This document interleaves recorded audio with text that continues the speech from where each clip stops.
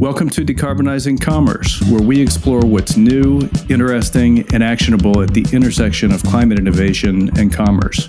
I'm your host, Keith Anderson, and together we'll meet entrepreneurs and innovators reinventing retail, e-commerce, and consumer products through the lenses of low carbon and commercial viability. Hello, welcome to the Decarbonizing Commerce podcast. I'm your host, Keith Anderson. Many conversations about sustainability and climate in retail and consumer products disproportionately focus on the role of packaging. And understandably so, it's among the most visible and tangible elements of a product's environmental footprint. But life cycle analyses often reveal that in many categories, packaging is a meaningful but not a primary source of emissions. But today's conversation is about the wine category, where the glass bottle actually is the single largest source of emissions. That is, the energy required to produce, move, and recycle wine bottles accounts for almost a third of the typical wine's climate footprint. And so I was really intrigued and interested when I discovered a company called Packamama, which is reimagining wine packaging in the context of the need to prioritize lowering emissions, as well as a retail landscape where digital commerce is a growing part of the equation. And, wine is, I think, a really interesting case study because the packaging is important from a transit perspective because there's always the risk of breakage. Whether you're at the digital or the physical shelf, it's a really key part of how shoppers discover and choose which wine to drink. And naturally, the consumption experience has a lot to do with the packaging also. So I think it's a really interesting case study to look at and learn how today's guest has approached creating a package for the future with those and other considerations in mind. And I think wine is also a really interesting category because it's among those that is already facing significant impacts from rising temperatures and extreme weather. So I'm really excited for you to listen to today's guest, Santiago Navarro, founder and CEO of Packamama. Santiago, we're recording on a Friday morning where I am, I guess, closer to the end of the work week where you are. So happy Friday. Do you already know what wine you'll be enjoying this evening? Not too sure yet. It's been a busy week, but yes, likewise, happy Friday to you. I am speaking to you from central London. So I'm sitting across from Big Ben, actually. So very central London for those who know the City of London. I'm Santiago Navarro, CEO and founder of Packamama. Packamama stands for Packaging Protecting Mother Earth, or Pachamama to some indigenous peoples. And what does Packamama do? We offer sustainable wine bottle packaging to the wine industry. Why sustainable? Because shape innovation allows us to pack these bottles like books or to cross-pack them. So very spatially efficient. We get about double the product in the supply chain. Very lightweight because they're made from recycled PET. That's the plastic we use for drinks bottles. And finally, recyclable in most recycling systems across the world. So we offer this packaging to the wine industry. And I can immediately explain why, or if you have questions, Keith, please let me know. But I think the context to why we do sustainable packaging in wine and why wine needs to decarbonize is a fundamental place where to start this conversation. Let's start with that. Why did you end up focused on wine and why was packaging where you focused within that industry?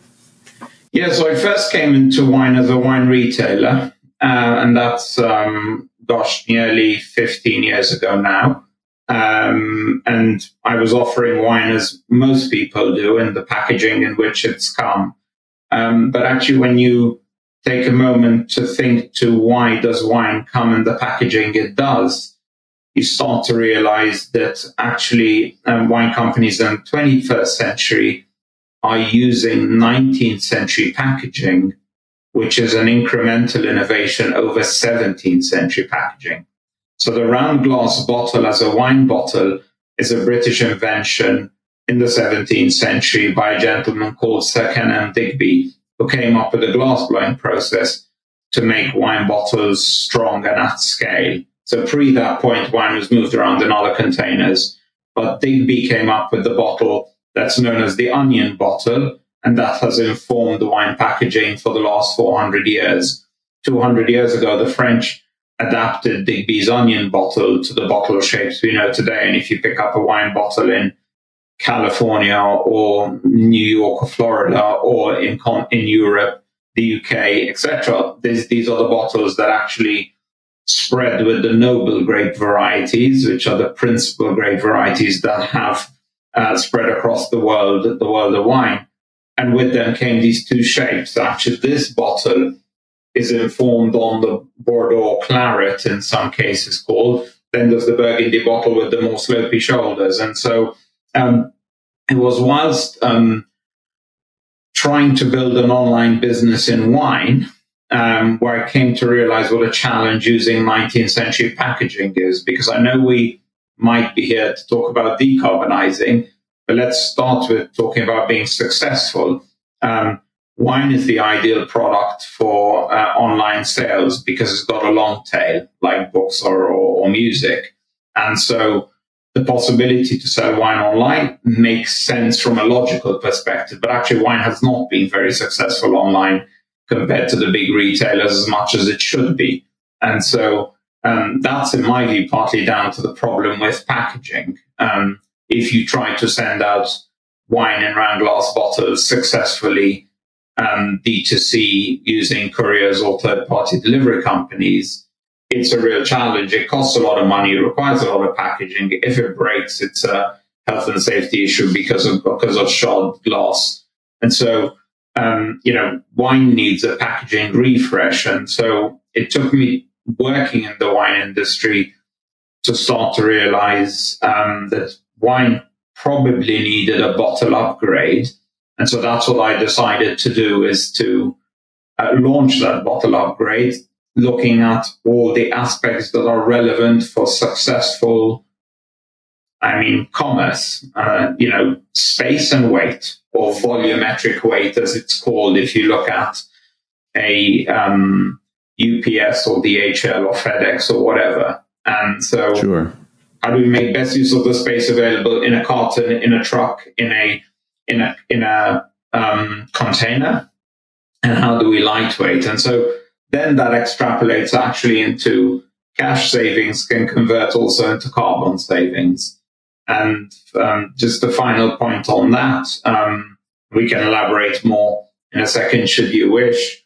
The wine industry has a hotspot, or there is a focal point, which is the majority of wine's emissions, and that is its current round glass bottle packaging, its manufacturing, movement, and recycling. So, yes, whilst glass might be considered the status quo, it is contributing the majority of wine's emissions. US studies, European studies, Australian studies all show the same thing. And so if wine wants to get serious about decarbonizing in a climate crisis, it's got to change its bottle. If we can spend just a minute or two, I think it's really interesting that part of what led you to this business was the sort of what made wine a good fit for e-commerce, but some of what was holding it back. And I think it's just worth unpacking for a minute some of the trade-offs between let's call it the prevailing packaging and what we're talking about here. Obviously, lightweighting and reducing cube or volumetric weight saves space. You'll have both material cost savings and other logistic savings. You'll also, I would imagine, due to using plastic instead of glass have potentially less shrink in the sense that you're going to have less or no breakage. So all that, I think, makes a lot of sense as it relates to e-commerce. Are there scenarios where that packaging makes equal sense for a brick and mortar environment? Or were you thinking of this as a way that wine could mature in e-commerce the way that other categories have by rethinking product design and formulation, packaging, and other factors to be more compatible with that model of retailing? Yeah, great question, because initially I thought our greatest successes and advancements would be in e-com or D2C. But then I realized actually till consumers understood what they were potentially buying, it was better to be in bricks and mortar so people could actually grab the pack, identify it, and then reorder it online. So my preference nowadays, we're available in 9 countries. We're launching in the US in the middle of this year. Across the US, actually, with a big retailer. So by middle of the year, we'll be widely available. I've come to realize that we're probably better starting in bricks and mortar and then evolving into D2C. But there are instances where there has been an entire D2C deployment and it has been successful. One such example is end of last year in Australia, Australia's largest organic wine producer, Tamberlane Wines, produced just sort of 30,000 units and put them up on their popular website and shared some of it at cellar door, but certainly through their website. And we were sold out before the festive season started. So really a very good pickup for tens of thousands of units very quickly, and sold out really well and delivered really well, which is important because, as you correctly pointed out, costs of delivery when you have breakages, when you have expensive packaging because it's heavy and very volumetrically large to make up all the padding and other things required for fragile glass, it's not helpful for wineries. And I know that in the US, D2C is very important for wineries, and actually wineries in the US are really good at bringing people to cellar door and signing them up to newsletters and then selling direct.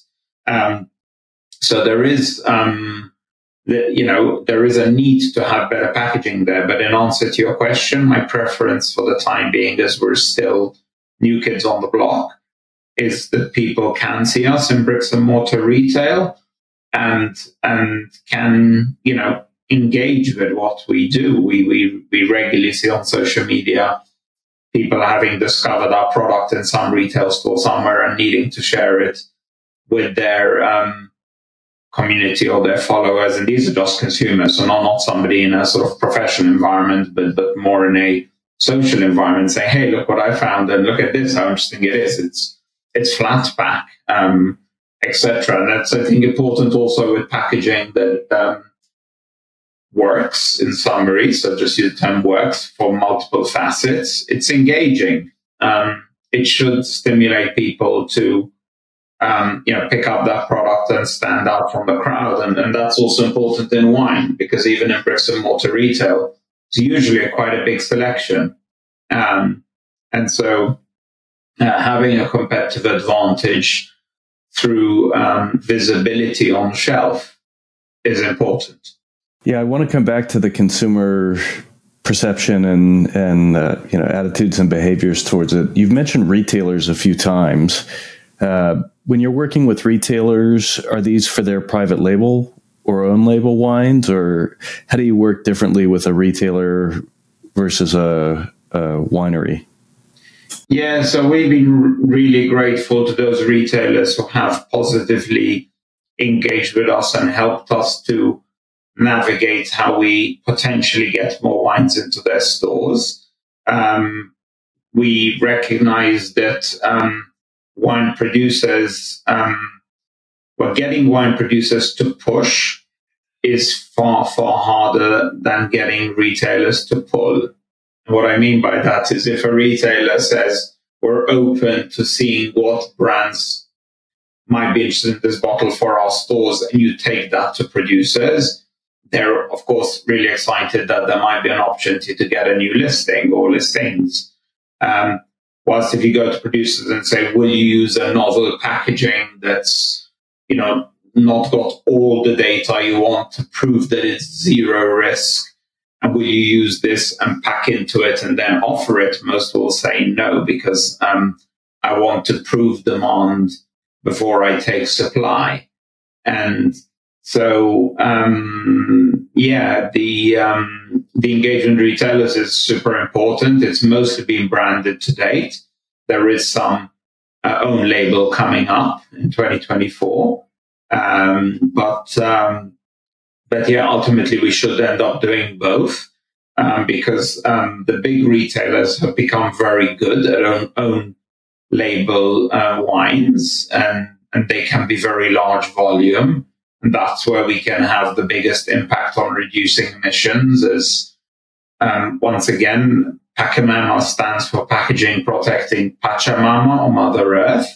And it's really important that that's what we do. We take all the other aspects of packaging super seriously, like protecting the goods that are inside it being of the best quality, all the food contact approvals, all those matters are taken for granted. And frankly, if nobody's doing those basics, then they should not be in business.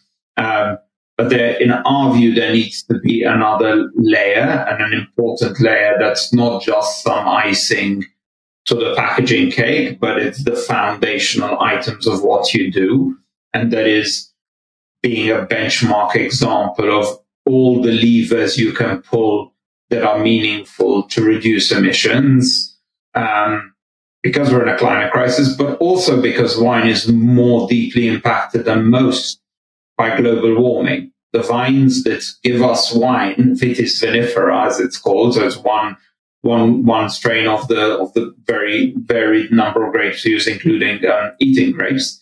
They are very sensitive to temperature, and for 8,000 years they've enjoyed consistency, and now they get inconsistency, and that is freak cold, drought, blistering heat. It might go from blistering heat to freezing cold to blistering heat again. So it's these extreme weather events that freak the vines out, to avoid getting geeky on technical terms. And they're not good for wine. A couple of years back, France paid out 2 billion euros to producers because of a freak cold snap in April. Bear in mind that that's in the run up to summer, where the vines, the grapes start to ripen, and then they're normally harvest the end of summer. And traditionally, actually, Europe has harvested its grapes at the end of summer, but now harvesting comes right into midsummer and August, because it's been so incredibly warm so soon, etc. So, there's more I can share on that. I don't want to get into too much detail on it, but I think it's important to realize that wine has a far larger existential threat risk from global warming than some other products we eat and drink. And so wine must over-index in its meaningful actions to slash its emissions more than others do, because it should do it for its own survival. Yeah, I think it's a great point. I come from a background in consulting, and so I love a nice 4-box chart that sorts things into quadrants. And one way we've been looking at categories across the industry is, on one dimension, action you take to mitigate the future impacts of emissions and warming, and the other is adaptation. And, there are a half dozen categories that are rising to the top of the list. Cocoa is one.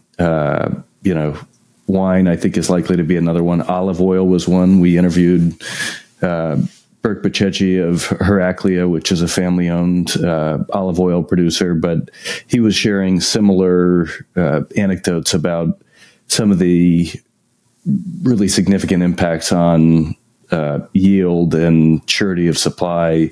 So in some categories, what you're doing is really trying to reduce emissions so that the problems facing all categories, all retailers and all brands are not getting any worse than they need to be in the future.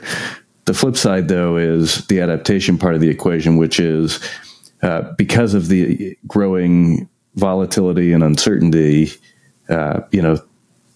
some categories are being impacted much more directly, and it's happening today. So I think it's an important point that you share.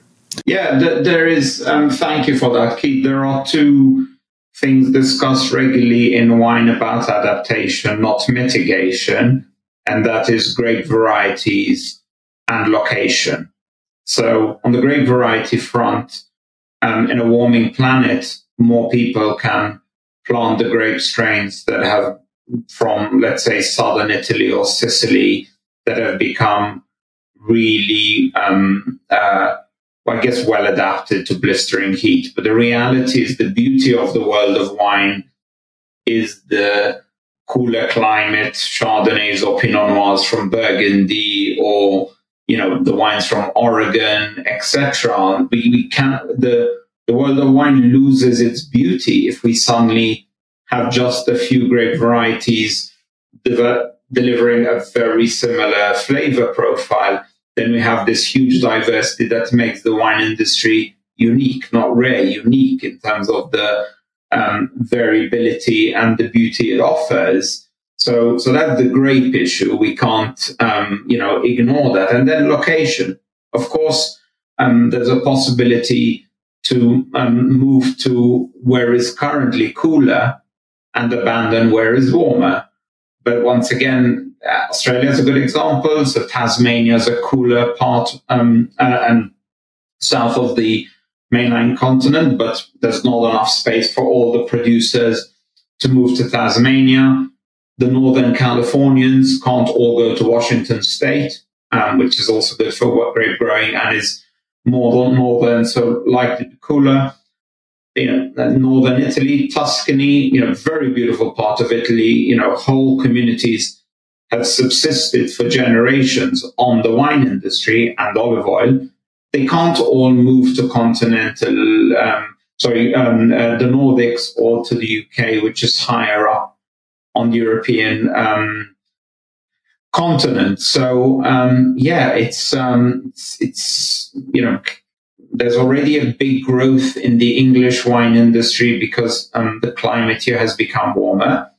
But can all French and Italian wine producers move to the UK? It doesn't make any sense. So adaptation needs to be looked at. If your house is on fire, put out the fire first, not start to look to buy another house. I mean, and that's the reality of how you handle a fire in your house. You put out the fire first. Yep. Well said. I want to jump back, if we can, just to the dynamic that you were describing between the retailers and the producers, because I think it parallels something that I'm seeing in many categories, which is the retailers naturally have some leverage because, direct to consumer and marketplaces have really lowered barriers to entry and made it easier to, hang a shingle up. Reaching a critical mass and scaling still happens mostly through retail. And so decisions about assortment and merchandising and marketing often, how you work with leading retailers is a big driver of your success. So what I'm seeing are retailers that have made commitments and are increasingly shifting their attention to Scope 3 emissions. And so they're looking upstream and downstream. And most of what I'm seeing at the moment is more encouragement and incentivizing suppliers to, take action that will align their approach to doing business with some of the retailers' climate and sustainability commitments. But what I'm seeing, the reason I asked about own label was before I understood the approach, I'm seeing some retailers move most aggressively with their own labels to create choice within a category that looks the way they'd like to see things in the near future. And then in parallel, they're doing things like introducing, dedicated sections, end cap displays, badges, or other designations that show up online at the digital shelf, in store, in the physical environment. But ultimately, the retailers are increasingly using their position of leverage to try to influence what their suppliers are doing. And if I understood you, that's a dynamic that you're seeing play out as it relates to how you're engaging the industry. Is that correct? Yeah, yes is the short answer, but it requires a bit more context. So firstly, you're right, as the retailer being the gateway to the consumer's wallet has the power. So they can influence change far, far quicker than those who are further down the supply chain, including the very big CPG multinationals, who will be obvious to those listening to the call. I don't need to mention who they are. And then if you look at research done on the emissions from the big international retailers, Scope 3 is where it's all at. So the last time I saw a presentation on this was from the great ladies and gentlemen at Rabobank, the well-known international bank, and they were showing high 90% across a number of global retailers in terms of what was Scope 3 emissions. So retailers have to work with their supply chain to reduce their emissions. There's no way about that. In terms of the own label versus branded, I understand why probably to date we've done mostly branded, but now we have two big own label projects coming together, which are all agreed and being put in place in terms of production, etc. I think wine is probably more branded than most other products. Whilst there is own label products, if we go into if we look at an average basket of goods, grocery goods, wine is probably one of the more branded, and the expectation is to show selection because the consumer has a view that the wine industry is all these little producers all probably harvesting by hand. Of course, the wine industry looks very different at a commercial end than it does in the sort of romanticized pictures, but it's that romanticized picture of the world of wine that partially makes people feel that it's all warm and fluffy. The own label must join the branded, and frankly, there just needs to be a shift in packaging. It's really important that I highlight that my view as an organization that has a focus area on the type of packaging we do, we believe in better bottle packaging. We don't believe in alternative packaging. Because in our view, wine is consumed at dining tables with friends and family. And so having a product that looks good is fundamentally important to the experience. But there are other formats like aluminum cans and bag-in-box technology that have been successful. And I applaud them and I wish them the best of luck. I also wish lightweight glass the best of luck. I just believe that the wine industry, if you look at a pie chart in the next few years of the types of packaging used for wine, it should look more like a fair and equitable split across the pie chart, because at the moment, it's one big slice and a crumb at the end for anything that's non-glass. And that's not a proper split of a pie in any sense of the imagination. And okay, we could get in discussion, by the way, of should you need mineral water that's bottled. But if you do look at mineral water that's bottled, it's available in glass, it's available in PET, it's available in can, it's available in carton. These are the technologies that exist that work for various reasons, and they satisfy different commercial and sustainable goals. And so, yes, you can see these, and that's the same that happens in most other drinks, but wine. Wine has existed in this bubble. My view is that bubble is no longer remotely possible, let alone sustainable. So we will continue to offer a solution that is respectful to heritage and tradition. This is a cross-section design of this bottle shape that is designed exactly to replicate the most popular of the two bottle shapes. We will release a burgundy shape in flat pack also, because that bit is not broken. It's the part that connects to the certain grape varieties that came from those two popular regions in France, Burgundy and Bordeaux.